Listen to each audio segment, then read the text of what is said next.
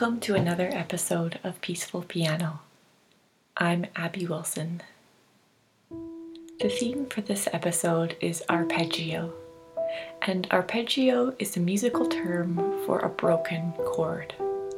So take a chord and it becomes broken into its components, usually the first, the third, the fifth notes, and so on.